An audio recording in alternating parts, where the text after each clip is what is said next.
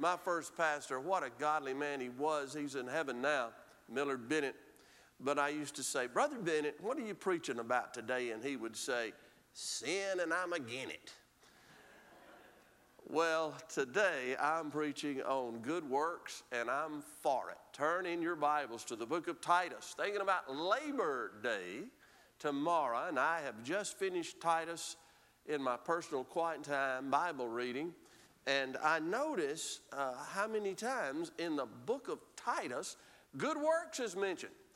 So I looked at each time and highlighted each time, and God spoke to me about it, and I want to speak to you about it today. You know, I think as Baptist people, because we are so on target when we say you're not saved by good works. And we always quote Ephesians 2:8 and 9, but right here in the book of Titus, there's a wonderful verse that tells us that. Look at Titus chapter 3 and verse 5. Titus chapter 3 and verse 5. Not by works of righteousness which we have done, but according to his mercy. I love that word. It's the same word that is used of the Good Samaritan who had compassion, same Greek word, who had mercy upon the waylaid, dying man on the side of the road. But according to his great compassion and mercy, he saved us through the washing of the regeneration and the renewing of the Holy Spirit. I'll tell you how I was saved. I was laying there on the side of the road of life. And I wasn't almost dead. I was dead in trespasses and sins. And a wonderful, compassionate God, not because I was worthy, not because of my good works, looked down upon me and came to me through the Holy Spirit and the Word of God and touched me and saved me. And we believe that as Christians. We believe that as Baptists, and it's a good thing. How many times have we heard, and I hope we keep hearing, you're not saved by your good works. You're saved by grace through faith. But I'm afraid because we so ardently believe that, and we should, that maybe we have gone a little to the extreme of not emphasizing how important good works are. No, they don't say, but they are extremely important. And on the day of the Christian's judgment, we're going to be judged according to our works. So I think it's best we realize how important they are now before that day. Now, we'll not be judged for salvation. We'll be judged for service through good works. All right, let's notice the 5 passages in Titus and learn some things about the Christian and good works. First of all, they are proof of our salvation. That's pretty important, isn't it? Look at verse 16 of chapter 1, the first time good works are mentioned in the book of Titus. They in context refers to some false teachers, but it applies to anyone.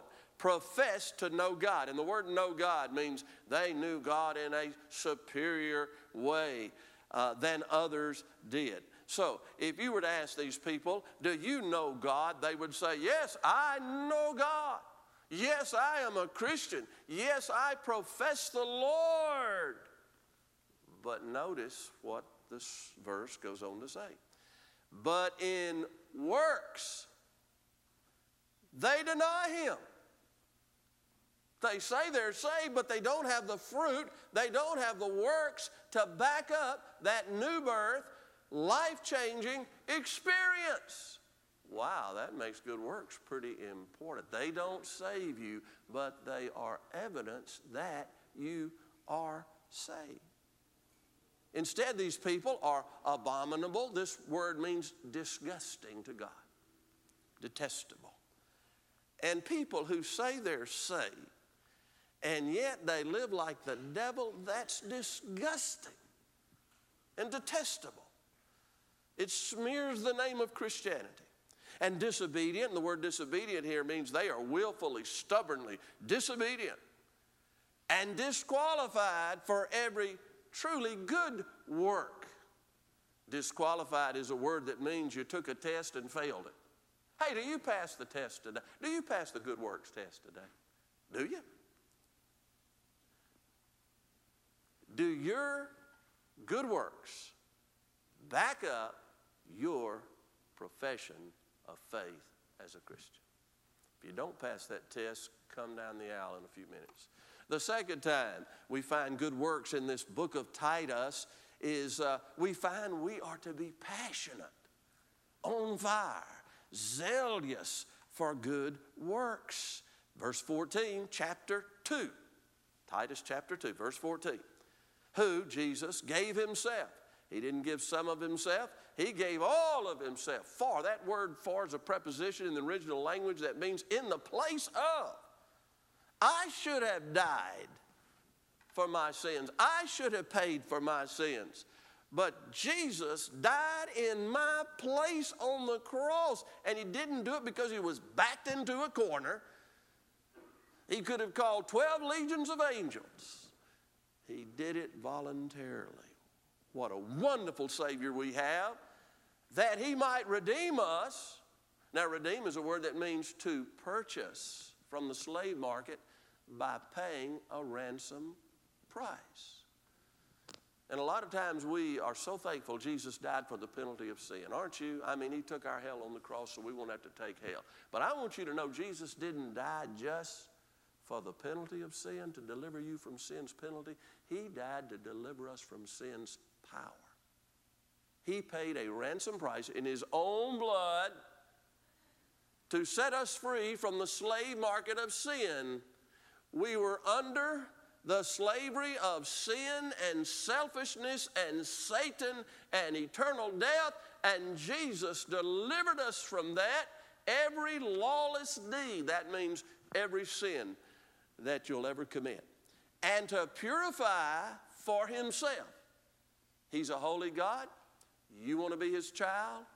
You must be cleansed of sin through the cross of Calvary and indwelt by the Holy Spirit and be holy. And I love this, his own special people.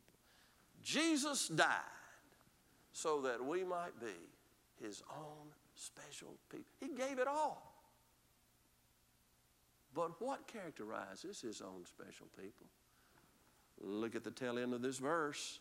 Zealous. Now that means passionate, on fire for good works. How many of you woke up this morning and said, oh boy, oh boy, oh boy, I'm going to get to do some good works for the glory of God today. Isn't life exciting? Probably none of us woke up that way. I had lunch with a fellow who has recently retired, and I said, well, do you get bored? He said, Brother Jack, I never get bored. I'm having a great time. Someone said, the worst thing about retirement is you don't get a day off. Christians don't retire, folks.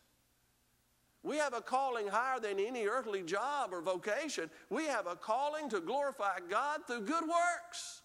And as long as we have a breath to breathe, we ought to be glorifying God through good works. You can say amen if you want to. I won't faint. Well, the third thing about good works today, and that is we need to be ready for good works, prepared for good works. Now, this is what really spoke to me and has kind of changed things for me this week, and I hope it will go on. Chapter 3, verse 1, remind them. You would think Christians don't need to be reminded of things like good works, but we do. Remind them to be subject to rulers and authorities. Yes, we even need to do good works as good citizens. In Sean, that means, Sean, who is an officer, that means we need to obey the speed limit when we go through Piperton, right, brother? You can say amen. We've got some wonderful policemen in this church and first responders, and I thank the Lord for them, and I hope they'll remember how I brag on them if they ever stop me.